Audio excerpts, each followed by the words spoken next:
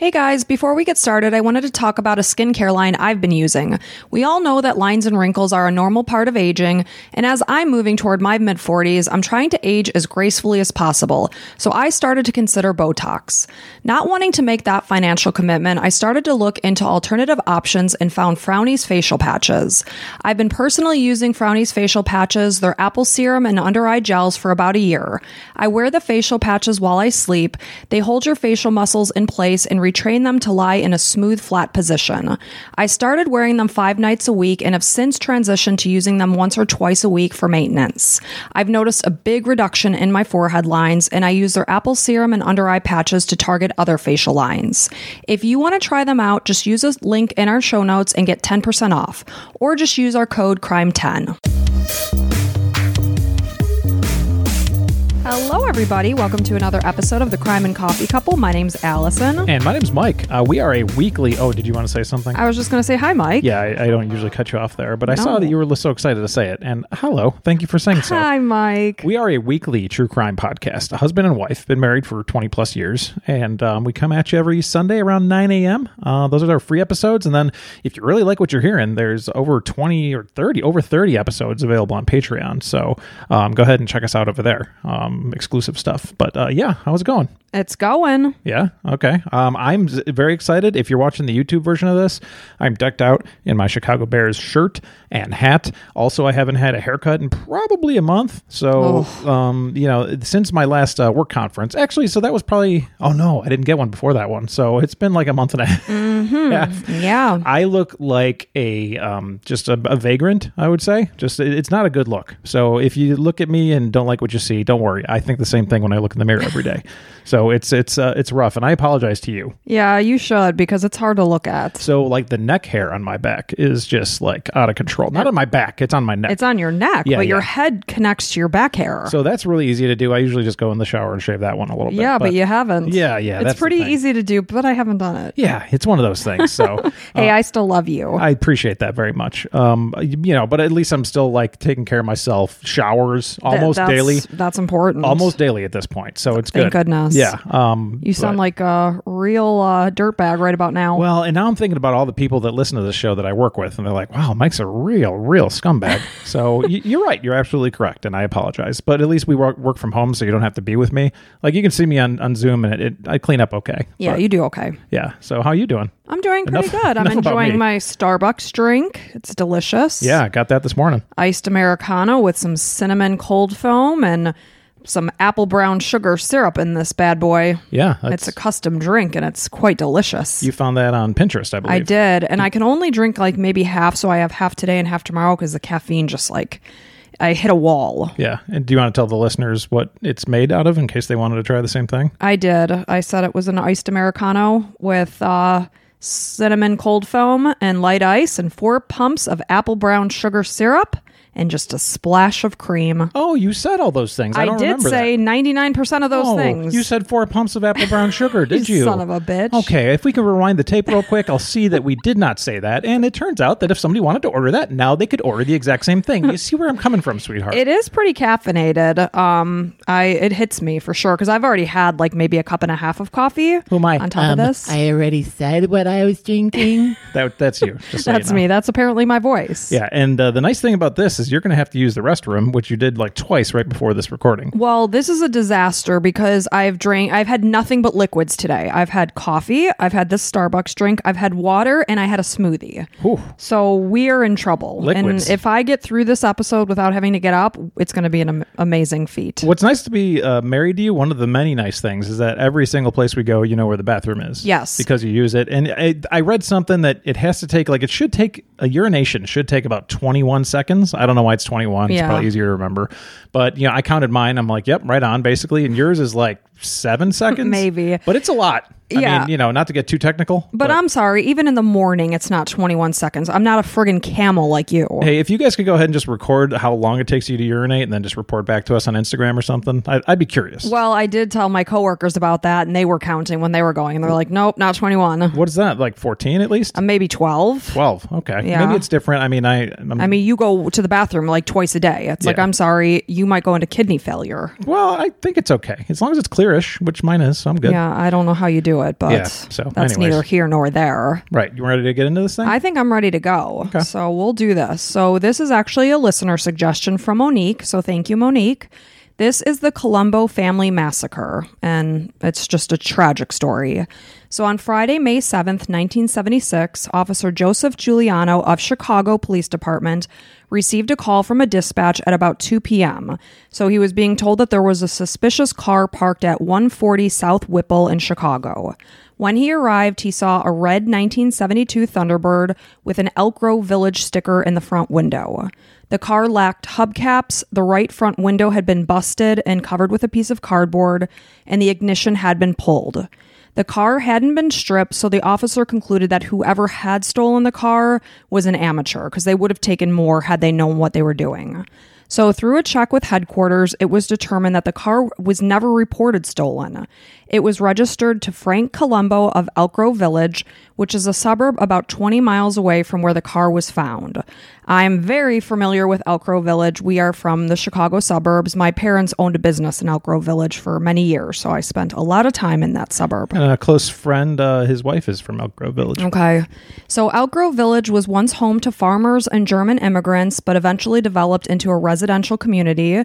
The population doubled in about the 1960s as the village expanded its roads, new housing and schools, well as businesses. Our friend's wife is German, interestingly enough. So am I. Yeah, how about that? So in 1976, at the time of this story, Elk Grove Village was considered a safe haven from the crime that tended to plague the city of Chicago. So car owner Frank Columbo was a successful auto parts salesman who Officer Giuliano tried to call for over an hour to let him know that his car was out in Chicago. But at the time he was calling, he was only receiving a busy signal. The officer transmitted the information to the Elk Grove Village Police Department, and at about 4:45 p.m., an officer was dispatched to the Columbo home at 55 Brantwood Avenue to let the residents know about the car. So as the officer arrived, he immediately noted that there were about 3 days' worth of newspapers sitting on the front porch. The storm door was closed and unlocked. The front door was actually ajar.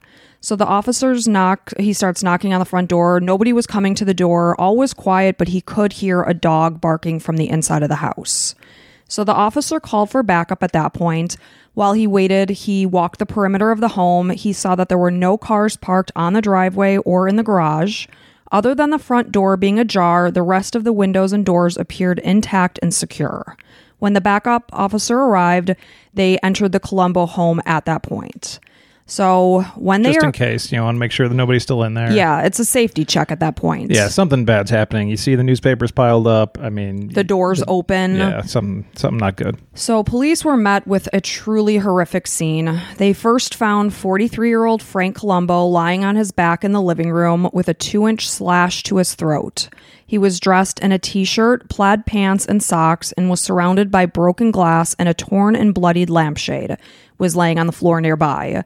It was clear that he had been dead for days. So they moved on throughout the house, and they found Frank's wife, who was 40-year-old Mary. She was lying on her back on the landing outside the bathroom with a bullet wound between her eyes and a 1-inch slash wound to her throat. Jeez. Part of an artificial fern plant and a bloodied magazine was laying next to her body. Again, just like her husband, broken glass was scattered around her, as well as beads that were strewn near her head. The officers immediately called for an investigative unit, and evidence technicians arrived. So at about 5 p.m., investigator Raymond Rose was first to arrive to the scene from the Elk Grove Village PD. He viewed the bodies of Frank and Mary and noted that Mary still wore her large diamond wedding ring, easy for me to say, on her left hand. Her purse was located in the bathroom. Again, she was found right outside the bathroom. It had fallen to the floor and the contents had spilled out. There was also a cigarette case and an ashtray in the bathroom. As Rose continued his investigation, he found 4 human teeth lying between the top of the stairs and the wall. He tragically found 13-year-old Michael Columbo lying on his back in his bedroom on his floor, wearing a white t-shirt and blue sweatpants. I mean, it's obviously sad anybody that's in this position, but course. Especially children. Mm-hmm. A family in their own home just being brutally murdered. So his head was covered in blood, and it appeared that there was a bullet wound to the left side of his head and a second one on his back. He was also found to have a multitude of stab wounds to his neck and chest, and a pair of gold-plated scissors were found on his desk, and a marble base bowling trophy were right there by his body. And both items were soaked with blood, so you could tell that these items had been used as weapons. So as Rose continued through the house, he found a bloodied and crumpled magazine, loose coins, beads, a portion of multiple artificial ferns were scattered around the floor of the foyer. The kitchen garbage had been scattered across the floor. It was bloodied. One of the kitchen cabinets was left open. The phone was off the hook. And of course, we knew that because when the officer was initially trying to call, he was met with a busy signal. They had a personal phone directory on the counter, and it was open to a page of the name and number of Frank and Mary's oldest child written on the page. So in the upstairs primary bedroom, the covers were found pulled back with the sheets smooth. It looked like somebody was basically getting ready for bed, but they had yet to get into bed. Mm-hmm. And I believe that Mary was found outside the bathroom and she was wearing her bathrobe. So it was likely that they were getting ready for bed when this happened. And quite a struggle, obviously, too. Mm-hmm. So the room itself, this primary bedroom, was tidy. It was orderly. It did not appear to have been ransacked. A bedside alarm clock was buzzing. It had been set for 9 a.m.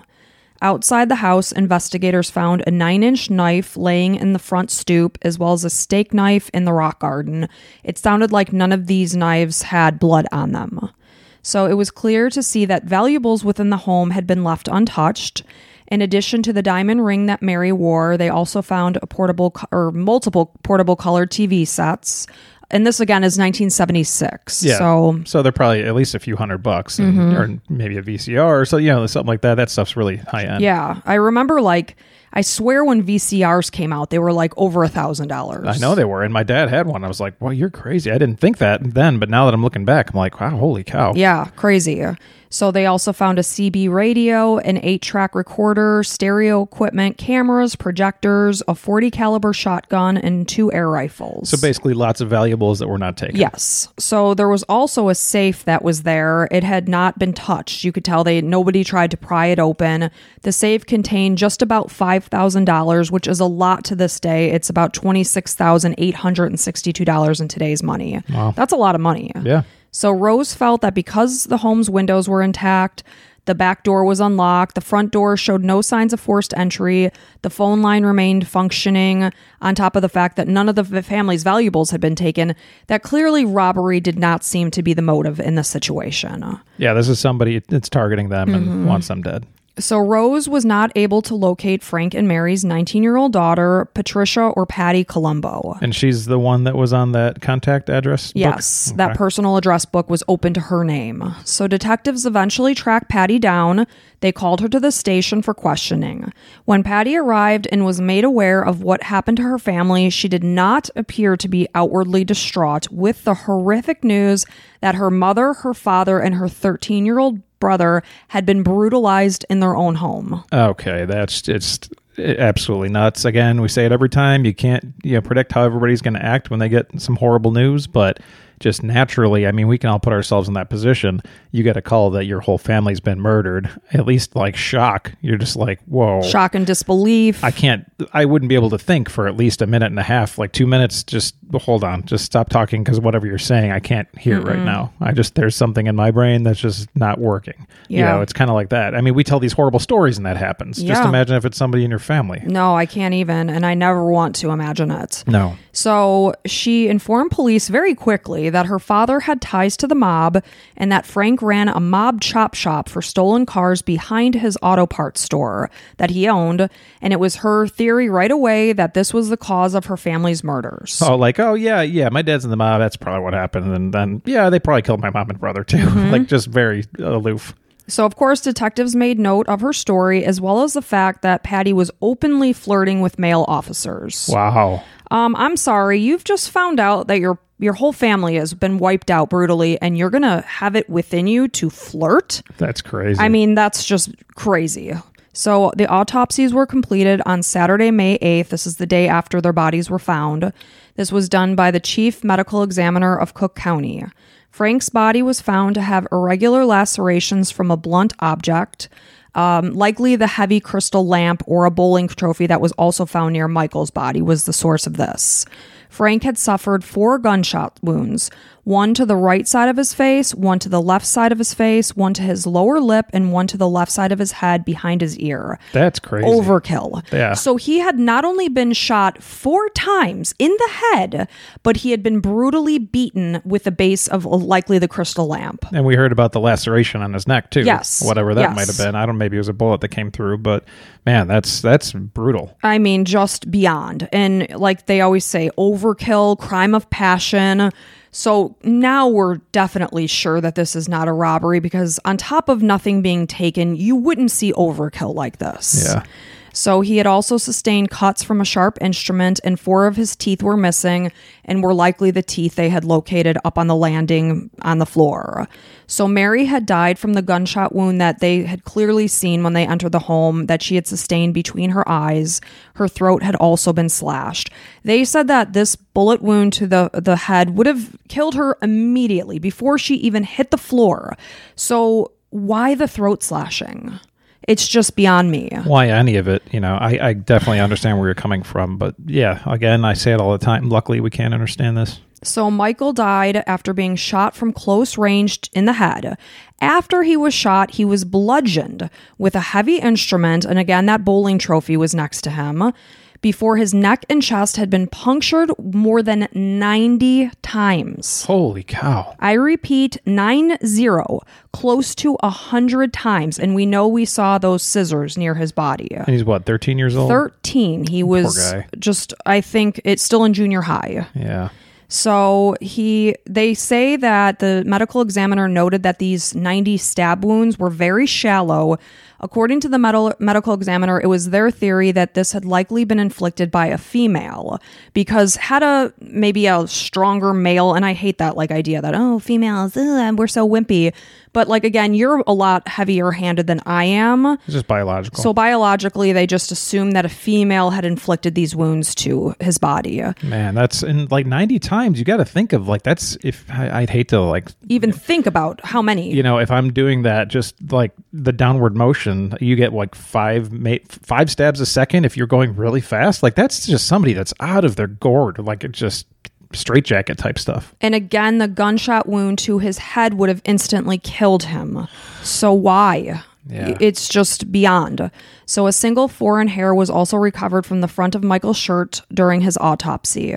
Based on the victim's stomach contents and the degree of rigor mortis, the medical examiner estimated that the Columbos had been, they were likely killed between 11 p.m. on May 4th, 1976 and 1 a.m. on May 5th. So this would have been 2 days before Frank's car had been located on May 7th in Chicago. Why 1 a.m.? Are you going to get into that? This is just what they deduce based on the findings of their body. Okay. Now, I did in one resource read that one of Mary's family members had spoken to her at 6 a.m. on May 5th, that was possible. So somewhere around the early morning hours of May 5th is what they were guessing. Well, and you're also wondering, did any neighbors hear gunshots? Because this is in Chicago, so there's a house basically close enough where you can hand sugar to the person's window. Well, this is in Elk Grove Village. Oh, it was. Yeah, you're right. Okay. So I looked up this house. It's still there. People live in it. And I looked at that house and I was like, oh, it's such a pretty house. Sure. But I'm like, do the people who live in there know this story? Because from my understanding, you don't have to disclose that something like this has happened unless the person asks the realtor. And it's odd that this timing is, because I'm actually reading a book right now. It's a fictional book, but the girl is hearing strange things in her homes, and she comes to find out that a family was massacred in her home, and she's like, oh my gosh, the realtor never told me.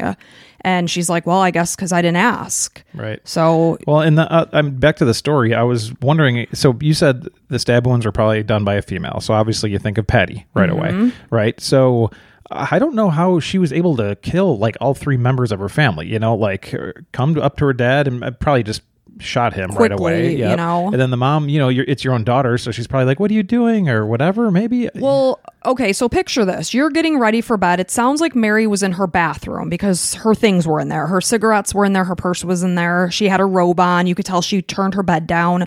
So you're up in your bathroom getting ready for bed. All of a sudden, you hear this loud sound that's not expected in your house. You're wondering, what the hell is it? And you know how you stand and think, did I hear what I just heard? You think an electrical outage or something, or, is Frank okay? Oh, are you down there? Is everything okay? Then maybe they charged up the stairs, and before Mary could even react, she got shot right in between the eyes. Yeah. Ugh. So just absolutely horrible. So anyway, back to this house that I looked at, you could tell the neighbors, it was like a normal distance in a suburban neighborhood. But from my understanding, nobody heard a single thing. And there was multiple gunshots, right? Oh yeah, because Frank himself was shot 4 times. And then Michael was shot twice and Mary was shot once. Okay. So 7 times? Yeah. At least. Because that's just the ones that hit. Right. So, in the meantime, the evidence technician for the Elk Grove Village PD was inspecting Frank's Thunderbird. They pried open the trunk. They noted smudges on the trunk that were visible from 5 feet away. Initially, they weren't sure, was it grease or was it blood, because we do know that Frank owns an auto parts store. The smudges had unfortunately been contaminated. They were unable to be compared. Handprints were found on the fender and the trunk of the car, which came from the left hand of a person who was either missing their left index finger or just had not pushed down. But naturally, when you're touching something, your fingers are going to equally put pressure on an item. Especially if you're in a stressful situation, like you just murdered somebody and whatever. So that was an interesting detail. So glass was noted inside the car, as well as takeout bags from a fast food restaurant, a white box from the back seat, a bloodied artificial plant stalk that was similar to the ones they saw, those ferns laying around the house. When glass fragments were analyzed, it was determined that they may have come from the broken lamp base that was found on the Columbo's living room floor. And again, they did say that was likely the blunt object that was used to bludgeon Frank. So that same Saturday, less than 5 miles from Elk Grove Village, a Wooddale police officer who was responding to a report of Mary's missing car, which was located, so this was a 1972 Oldsmobile 98. It was in the parking lot of a condo complex. There was no damage or theft noted, and a resident of the complex indicated that when they left for work around 5:30 a.m. on May 5th, and again, they were estimated to be killed somewhere around 1 a.m. on May 5th. So at 5:30 a.m., that car was not there. So he got into his car, he went to work. When he came home at 5:30 p.m., then the Oldsmobile was there. Interesting. So it's just helping them to kind of narrow down when the family was killed. You put all these pieces together and try to figure it out. So when the car was examined, they found 5 fingerprints recovered, as well as 2 different brands of cigarette butts from the ashtray and a blue blanket on the back seat. They saw that there were red stains on the lining of the roof, so they did remove that. The funerals for Frank, Mary, and Michael Columbo were held on Monday, May 10th, 1976. As part of standard procedure in a homicide investigation, detectives plan to attend. They like to scope that out because, sickeningly enough, killers tend to want to come to these things. Oh, of course. They're sick enough to commit the murder. Obviously, they want to see their work and get off on whatever the hell they're getting off on. So they also brought along a young, handsome police officer, and they wanted to see Patty's reaction and her behavior towards this man. Because they knew she was already flirting in the police department. They know she's going to flirt with this dude. Right. So when Patty arrived, officers noted that she brought her boyfriend, Frank DeLuca, to the service with her. It was said that DeLuca sat alone and off to the side while Patty openly flirted with this officer. Weird. Relatives who had yet to meet DeLuca just assumed that this was her boyfriend because of the way she was acting towards him. Frank Columbo's older brother, who lived only a block away from the Columbo's home, recalled arguing with Patty, who wanted her family to be cremated despite their Catholic beliefs and not wanting that. During the wake, Patty showed no visible signs of emotion or grief. And then I will tell you, during the funeral, that did switch. But in addition to flirting with the officer, detectives also noted that Patty laughed, joked, and smoked cigarettes outside the church. Once inside, she did throw herself, wailing at her family's slate gray coffins. What a dum-dum. And I'm sorry to use such colored language. I mean, that is really vulgar. Yeah. But I mean, you're trying to obviously she had something to do with it, right? I know your story's getting to something, and her and Frank and whatever, but at least play the part, man. Try to get a shed a tear or something. She's obviously probably a sociopath or whatever it might be. But that's just horrible acting. Well, and just when they broke the news that her whole family was dead, I mean, at least pretend to be sad. Yeah. Instead, you're just showing no sign of emotion and then flirting with a police officer. Like, that's just Thank God for stupid criminals. Yeah. So, it's so sad that the caskets couldn't even be opened during the wake and the funeral because of the extent of the family's the abuse that they sustained. Mm-hmm.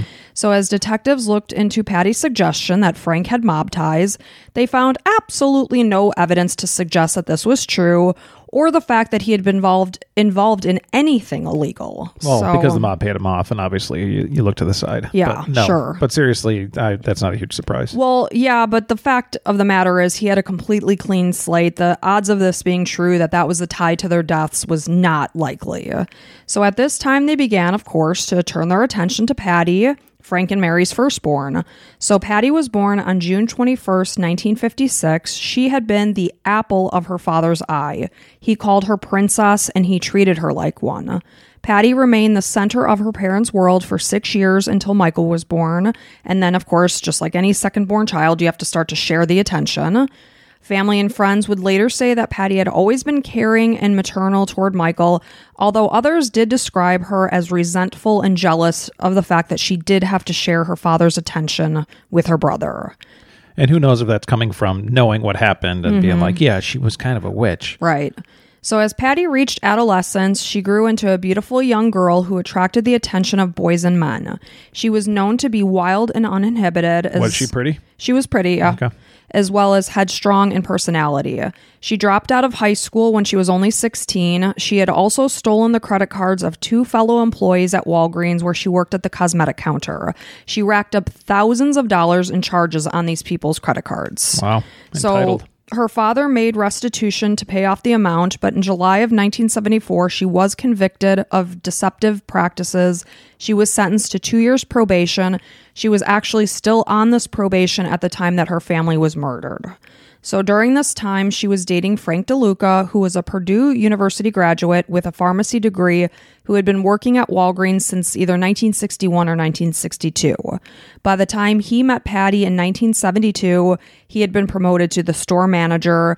At this time, he was 36 years old. He was married. He was the father of 5 children and had a very known reputation around town to be a swinger. 16-year-old Patty, who's 20 years his junior, Whoa. 16, just Holy learning cow. to drive a car. This guy's 36 years old and has 5 kids and a wife. Jeez. So she was not the first Walgreens employee that he had an affair with, but she may have been the youngest that anyone could recall. It's basically a pedophile. Oh, completely. She's not an adult. She's 16. What a sicko. Mm-hmm. So Patty was very open with DeLuca. She allowed him to have sex with other women as well as photograph and take videos. Now, I also want to clarify the fact that she's a child at this point. So he is a friggin' criminal in my mind. Absolutely. So it's disgusting on his end. So Frank and Mary were unaware of this relationship. And in 1974, Patty informed her parents that she wanted to move out of their home.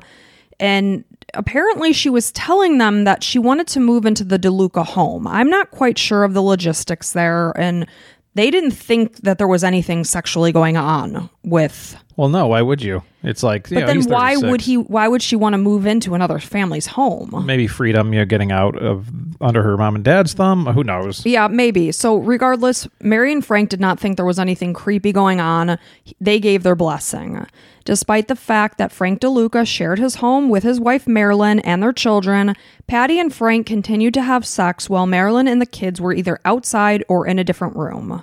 Frank and Mary eventually discovered that their daughter was involved with a much older man who was married with children, so they were immediately against this relationship. Sure. They were very upset and disappointed.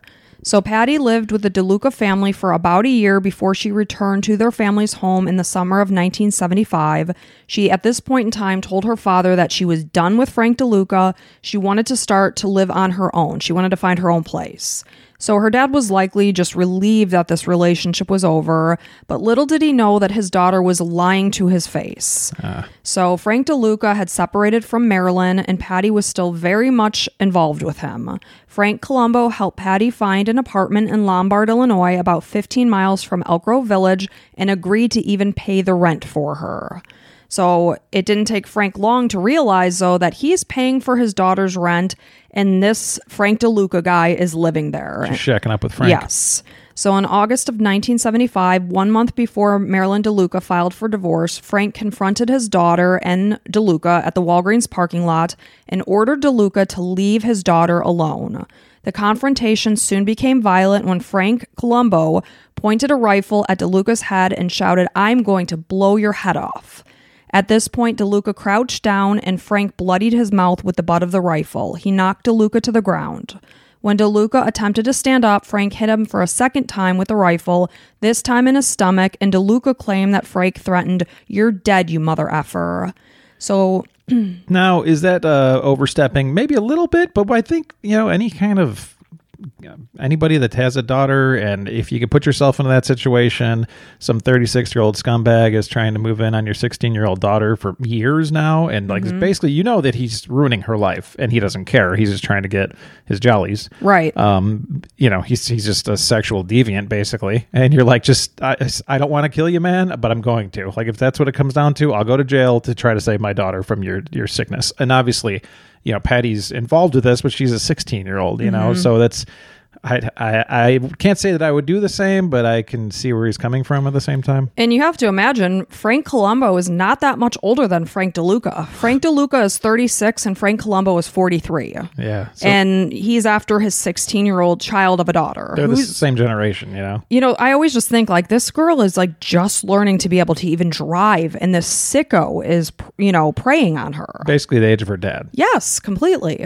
So Patty filed a complaint and Frank was charged with assault and was arrested, but soon Patty did withdraw the complaint. Withdraw the complaint. No big deal. So once Frank was released from jail, he started to make plans to disown his daughter. The Columbos had little to no contact with Patty until the late winter or early spring of 1976, and of course this is like shortly before they were killed. So this is when they began to reconcile as they learned that Patty and DeLuca planned to get married. DeLuca's divorce was set to be finalized at the very end of May. They were planning to get married in early June. I believe the date was like June 5th. So it's like boom, divorce, boom, married. Is this even legal? I don't know. They probably got to get the signature of Patty's parents. In 1976, I don't know if that was. So according to DeLuca, Mary and Frank accepted their relationship at this point and even planned to give them a washer and a dryer as a wedding present. So who knows, maybe Mary and Frank were just like, well, what are we going to do? Are we going to not have a relationship with our daughter, or at least have a minimal relationship? She's going to be there regardless. I still want to talk to her, whatever. Yeah, it's not a good situation. Ugh.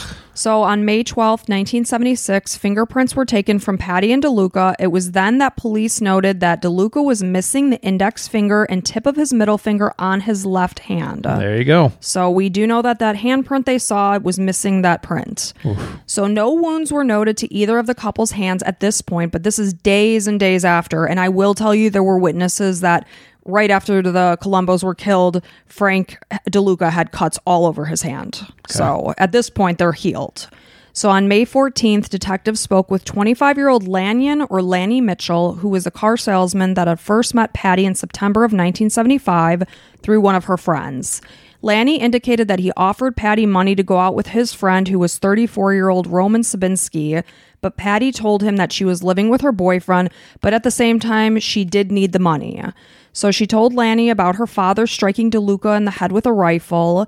In October, Lanny and his friend Roman met up with Patty at the Where Else Lounge. They drank, they danced, and Patty also discussed the animosity between her parents and DeLuca. Here she expressed her desire to have them killed. Lanny told Patty that he would kill them for $10,000 each, or $20,000 total.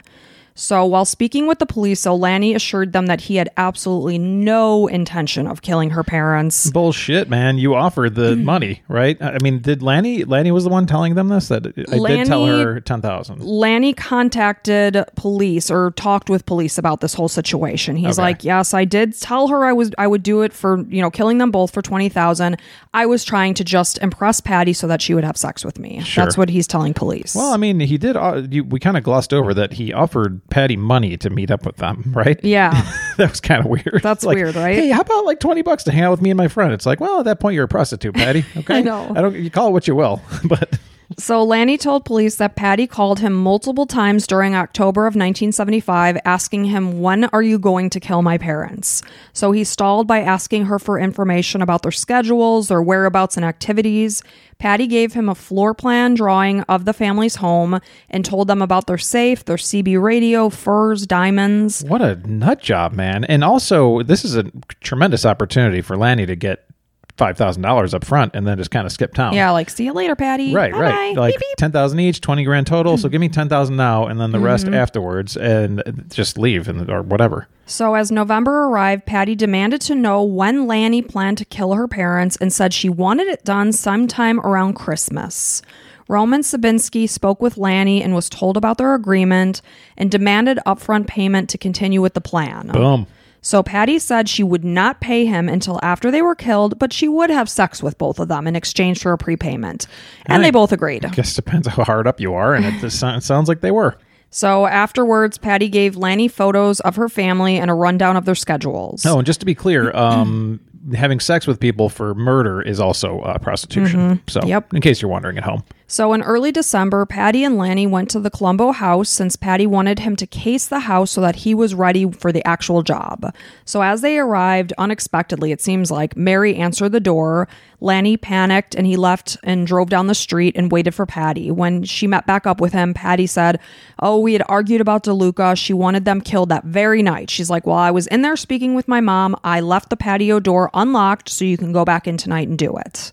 So January of 1976 came around and a hit had yet to be complete. So Patty informed the men that her brother Michael was also going to have to be murdered. Jesus H. So initially she only wanted her parents killed. But as the wheels in her demented head are spinning, now her 13-year-old brother has to be taken out because she was fearful that he would later on figure things out and put the pieces together. No, the cops will because you're an idiot. And you...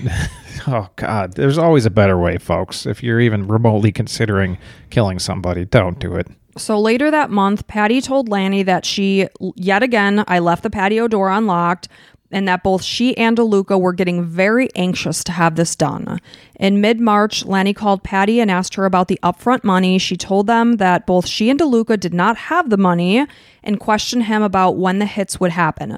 So it sounds like, because they don't have money, it sounds to me that she was assuming she was going to get this windfall of money from her parents and her family's death, and then she would pay them. That's my understanding. So Lanny reinforced to police that he was absolutely not the hitman. He never had any intention of killing Frank, Mary, or Michael. He said he had only been stringing Patty along for sex and money. Detectives went and picked up Roman Sabinski, who was a recruiting officer for the Cook County Department of Personnel. Uh-oh. He himself was married and had 3 children. The police held him until 5 or 6 a.m. the next morning, but he refused to talk. Detectives spoke with Mary Columbo's sister, who is Carolyn Tygrit. She recalled visiting Mary in late 1975 or early 1976. During the time of their visit, Patty showed up. She said she was there to pick some things up, but she left empty-handed. And when she had left, Mary noticed that the previously locked sliding door was now unlocked. So she just made note of that. She's like, yeah, Mary just locked the door again, and that was it. But it was obvious that Patty had gone there to unlock that door. So on May 15th, 1976, just before 7 a.m., 7 officers from the Cook County Sheriff's Department went to Patty and DeLuca's Lombard apartment with a search warrant. They were both arrested and charged with conspiracy, solicitation, and the murders of Frank, Mary, and Michael. DeLuca, for whatever reason, was released 2 days later on the 17th, but Patty was held. On the day that she was brought in, she gave a written and verbal statement admitting to the fact that she had solicited the 2 men to murder her family, but she claimed that she was completely unaware that they had actually done it. She's like, no, I didn't know they actually did it.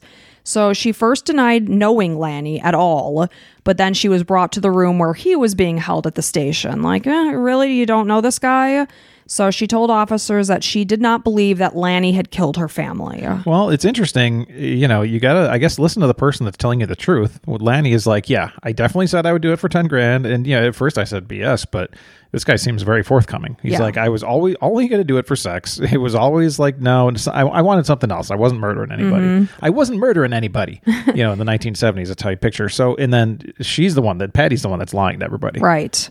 So when officers asked Patty about the schedule that she had given Lanny about her parents' whereabouts and when to expect them to be home and whatnot, she claimed that she had only done it because she was forced to at gunpoint. She said she was also forced to have sex with him. She said she hadn't gone to the police at that point because she assumed they would uncover all the evidence themselves and that she was in fear of her own life. On May 26, Roman Sabinski was offered immunity from the state in return for testifying against Patty and then eventually DeLuca. He corroborated everything that Lanny had told police and said that he had spoken with DeLuca on the phone. He claimed that Frank Columbo had taken a contract out on him and Michael Columbo would also have to be killed. So on July 17th, 1976, Frank DeLuca was arrested yet again for the second time. He was brought into the Cook County Jail to await his trial. His cellmate for the next 6 months, Clifford Childs, claimed that DeLuca bragged that he himself had come up with the perfect plan to kill the Columbo family. He personally shot each family member himself. He said that Patty planned to meet her parents on Tuesday, May 4th at 8 p.m. with the intent of reconciling the relationship, and DeLuca delayed his arrival to the house till 10 p.m. so that he can establish an alibi at Walgreens. So that he could say, oh yeah, I was in contact with this employee who closes out. He confirmed that, oh yeah, we're successfully closed out for the night. So it wasn't me. I didn't do it. Mm-hmm. So when he arrived, Frank Columbo answered the front door, and as he turned to walk up the stairs, DeLuca shot him in the back of the head with a .32 caliber revolver. Why was he turning around to go upstairs? To go get his wife? Yeah, I'm not quite sure why. Okay. Probably to say, hey, come on over. Mm-hmm. Frank Columbo's here. Yeah. I'm sorry, Frank DeLuca's here. Frank DeLuca. He's here to talk and whatever. So after he shot Frank Columbo, he shot Mary next. In the meantime, Patty went up to Michael's room where he was sleeping. She and DeLuca forced him to stand up, and DeLuca shot him in the head. In the attempt to stage the house like a robbery, this is where they kind of messed up the house. They tore these ferns apart, like the garbage on the floor. Real quick, if I can, how do you go up to your brother's room, sleeping brother, say, wake up? And he's like, no, what's happening? Get up. And he's going to be shot as soon as you're an absolute monster criminal a-hole that should be wiped from the earth. That's insane. It's hard to wrap your head around because, of course, I'm researching this, throughout the whole week and whatnot, and just trying to picture how much of a monster you have to be to do such a thing. I mean, to do it to your own parents is beyond, but to your 13-year-old brother who's in middle school, an innocent kid, man. Exactly. He was an innocent kid. He had nothing to do with anything. So they did take a few things. They took $150 in cash, some jewelry, and a few household appliances that they then placed into Frank's Thunderbird. They drove the car to the spot that it was ultimately found, and they left expecting that the car would be broken into, as they often do tend to be in Chicago. People are stripping these cars. So they wanted the police who found the car to think, oh, this is all tied together. Whoever, robbed this car killed the family. Yeah. So DeLuca explained to Clifford Childs that he had been at the Columbo home for no more than 25 minutes during this whole massacre, and that he had worn gloves. He said he went as far as to stuff the index finger of the glove where his finger was missing. But obviously, putting stuffing in there isn't going to be enough pressure to leave a mark. Smart of him, I guess. Well, at least he tried. Yeah. Not that I give a shit. No, that we're commending this asshole. Yeah.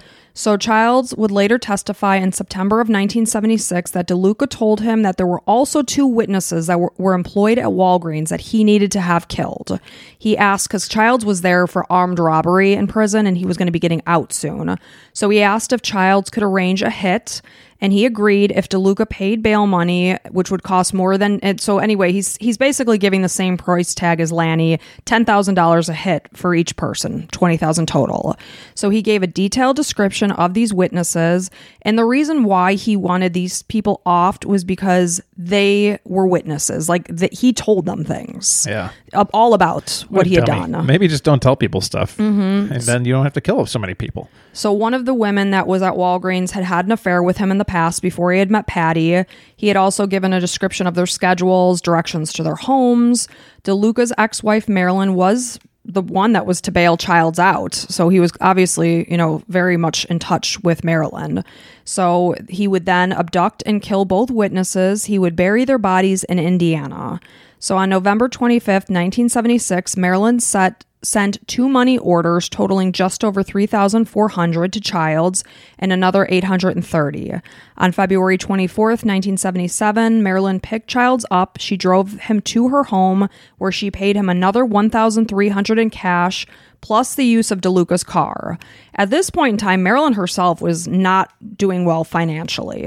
But, it sounds like she was just under her ex-husband's control, and she was doing what he wanted and was told that she would be compensated back again. I don't know that she had any information about her ex wanting to off these 2 Walgreens employees. So just like Lanny and Robin Sabinski, Clifford Childs said that he never had any intention of offing these 2 Walgreens employees. He said, "I was just using DeLuca for financial benefits."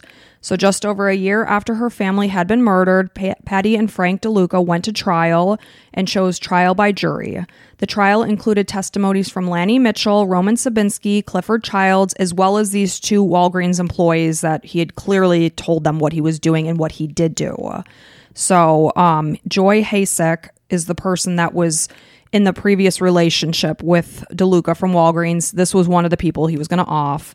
She said that she had met him through work and testified that DeLuca spoke of his plans to have the family killed between November of 1975 and April of 1976, and told her that, that when the hit actually happened. She said that she really did want to call the Columbo family and warn them, but she said, "I didn't call them because I thought they think I was crazy." Sure. And then it's like it never happens, and then you're looked into and you got cops on you and stuff. But this would have been before they were killed. Yeah, it would have been nice to know. Yeah. Maybe send like a letter, right. So you're not just put it in the mailbox or something. So according to this witness, she had said that it was Frank's intention to kill them so that they would get all their money. He would finally have the money to pay off his ex-wife's mortgage, and then they could sail around the world.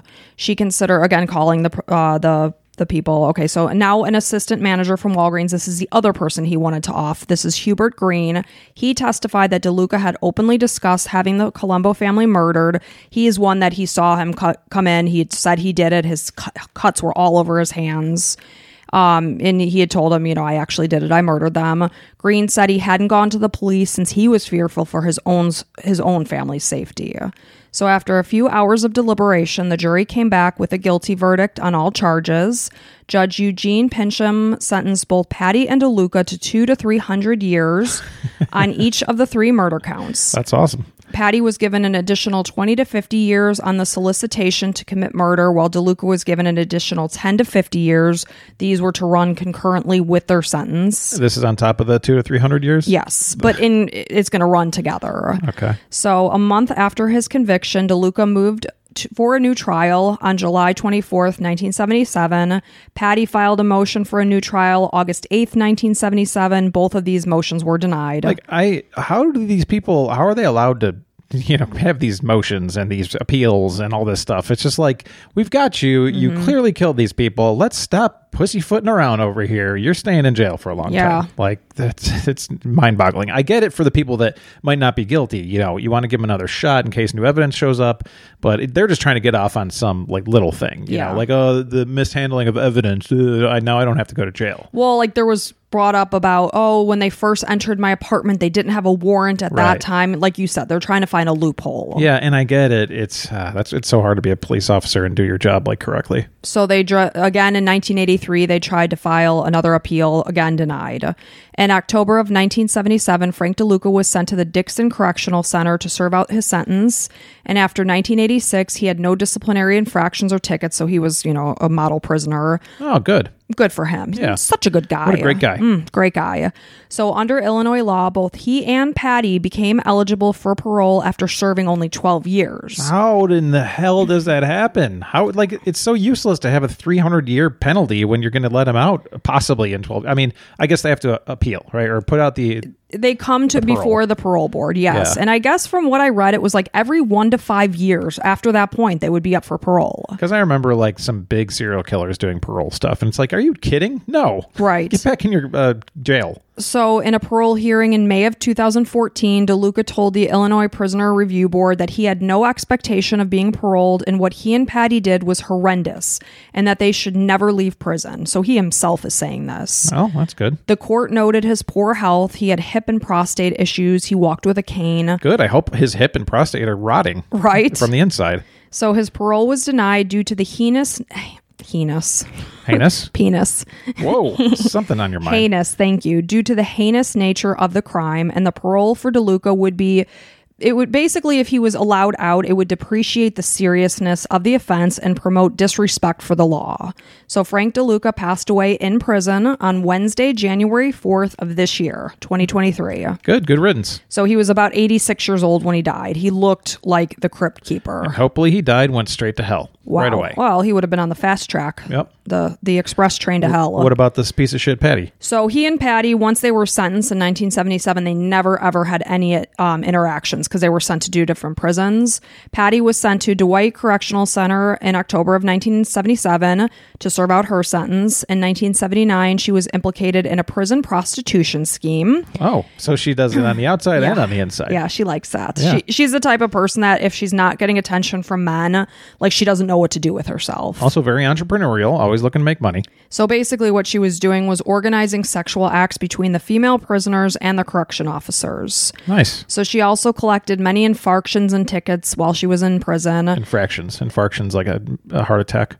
Myocardial infarction. Yes. Thank you, Mike. Yeah. So she did go on to earn several degrees during her prison sentence. So She's got nothing else to do, right? She earned a secretarial science degree, an applied science degree in computer programming, an associate's degree in art from Joliet Junior College, or JJC, as us Illinoisans like to say. She got this degree in 1981. She received her bachelor's degree in 1991 from Illinois State University. She went on to work with various programs.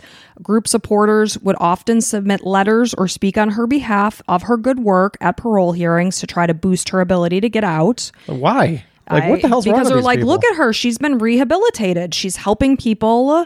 I mean, I guess that's good. In 2011, she was accepted at Leslie's House, which is a transitional house on the west side of Chicago that helps female inmates to transition back into society. Ironically, this location was only 2.5 miles from where her father's Thunderbird had been dropped off. Wow. So like DeLuca, Patty's paroles have been denied because of the seriousness of her offense. I will say this. She's probably not going to kill somebody else, but you can't really let somebody out because of a probably, because this is her family. Like she wanted to kill her own family, as crazy and nut jobby as she is.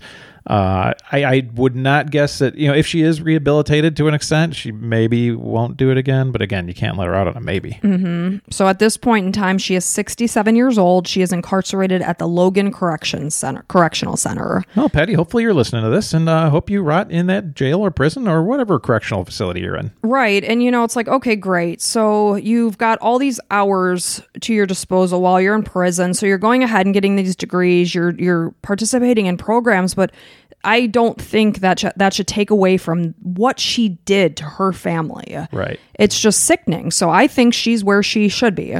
Yeah. I mean, she could maybe make a case if she didn't kill her own brother. I mean, not even close, really. I'm just trying to brainstorm here, but making sure that her dad and mom and brother are all killed, that's just sick. Yeah, and I don't know what their relationship was like throughout her early teens and such.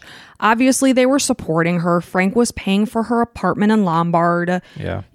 What goes on that would make a person do something like this? Mental instability. And Yeah. that's something that's really hard to fix. I don't know how. And that's crazy. So sadly, that is the story of the Columbo family massacre. Well, thank you very much, poor Columbo family. I guess this tells you, if somebody tells you about some kind of crime they committed, like Frank Columbo, or DeLuca was saying to his Walgreens associates, it's like, you got to get out there and tell somebody, because something bad could happen. Yeah, and it's just sad because so many people were privy to the fact that they talked about doing this well before it was done. Obviously, Lanny and Roman, they knew, as well as the Walgreens employees. I'm not saying it's their fault, No. but if you hear something, say something. If you see something, say something. She might think, oh, if I call the Columbos and be like, oh, Frank DeLuca wants to have you killed, maybe they would still be alive today. Right. Well, sorry for the Columbo family and everybody involved and all their family. Want to say thank you so much for listening. If you like what you're hearing here, there's plenty more available on patreon.com. So you can go ahead and for as little as $5, become a patron, get access to a ton of new episodes, some which are much better than we say here, I would say. I definitely like to leave some good ones for our people that, there's a good balance. Really support us. I'm not saying you guys don't support us. That's not what I'm saying. Not at all. So anyways, we want to say welcome to the Crime and Coffee Couple Club to Megan, Karen, Amy, Margarita, Joker or Jokar, Aza or Isa, Victoria, Emma, Sean, Hannah, Ashley, Christy, and Hannah. So I think this might be the best week ever as far as patrons are concerned, as far as number of patrons. So thank you guys so much. It's like such an honor. When Allison's doing her hours and hours of research every week, I swear to gosh, we're sitting on the couch and I'm just looking at you. You're just typing away. Tip, tip, tip, tip, tip. That's actually what it sounds like. Last night, I came home from work and I think I did another 5 hours of research, but I love every second of it. And I can't tell you guys how much we appreciate all of you for listening, for supporting us. I mean, it's just beyond. We're a little mom and pop podcast over here that are growing thanks to people like you. So please tell your coworkers and, whether you can support us financially or not, just tell people about us and it really helps spread the word. So thank you so much. So thank you guys so much. And until next time. Wait. One more thing. I want everybody to know that's listening to this. If the Chicago Bears have beaten the Green Bay Packers in week 1 of the NFL, your buddy boy right here, Mike, is very happy. So just know that. And now if they lost, I'm probably pretty sad. So feel bad for me. You'll be okay. Yeah, I'll get through it. I'm making some ham and cheese sliders. I'm making some queso dip for the game. So you're going to be just fine. Okay, that sounds good. Now you can do your thing. And until next time, bye.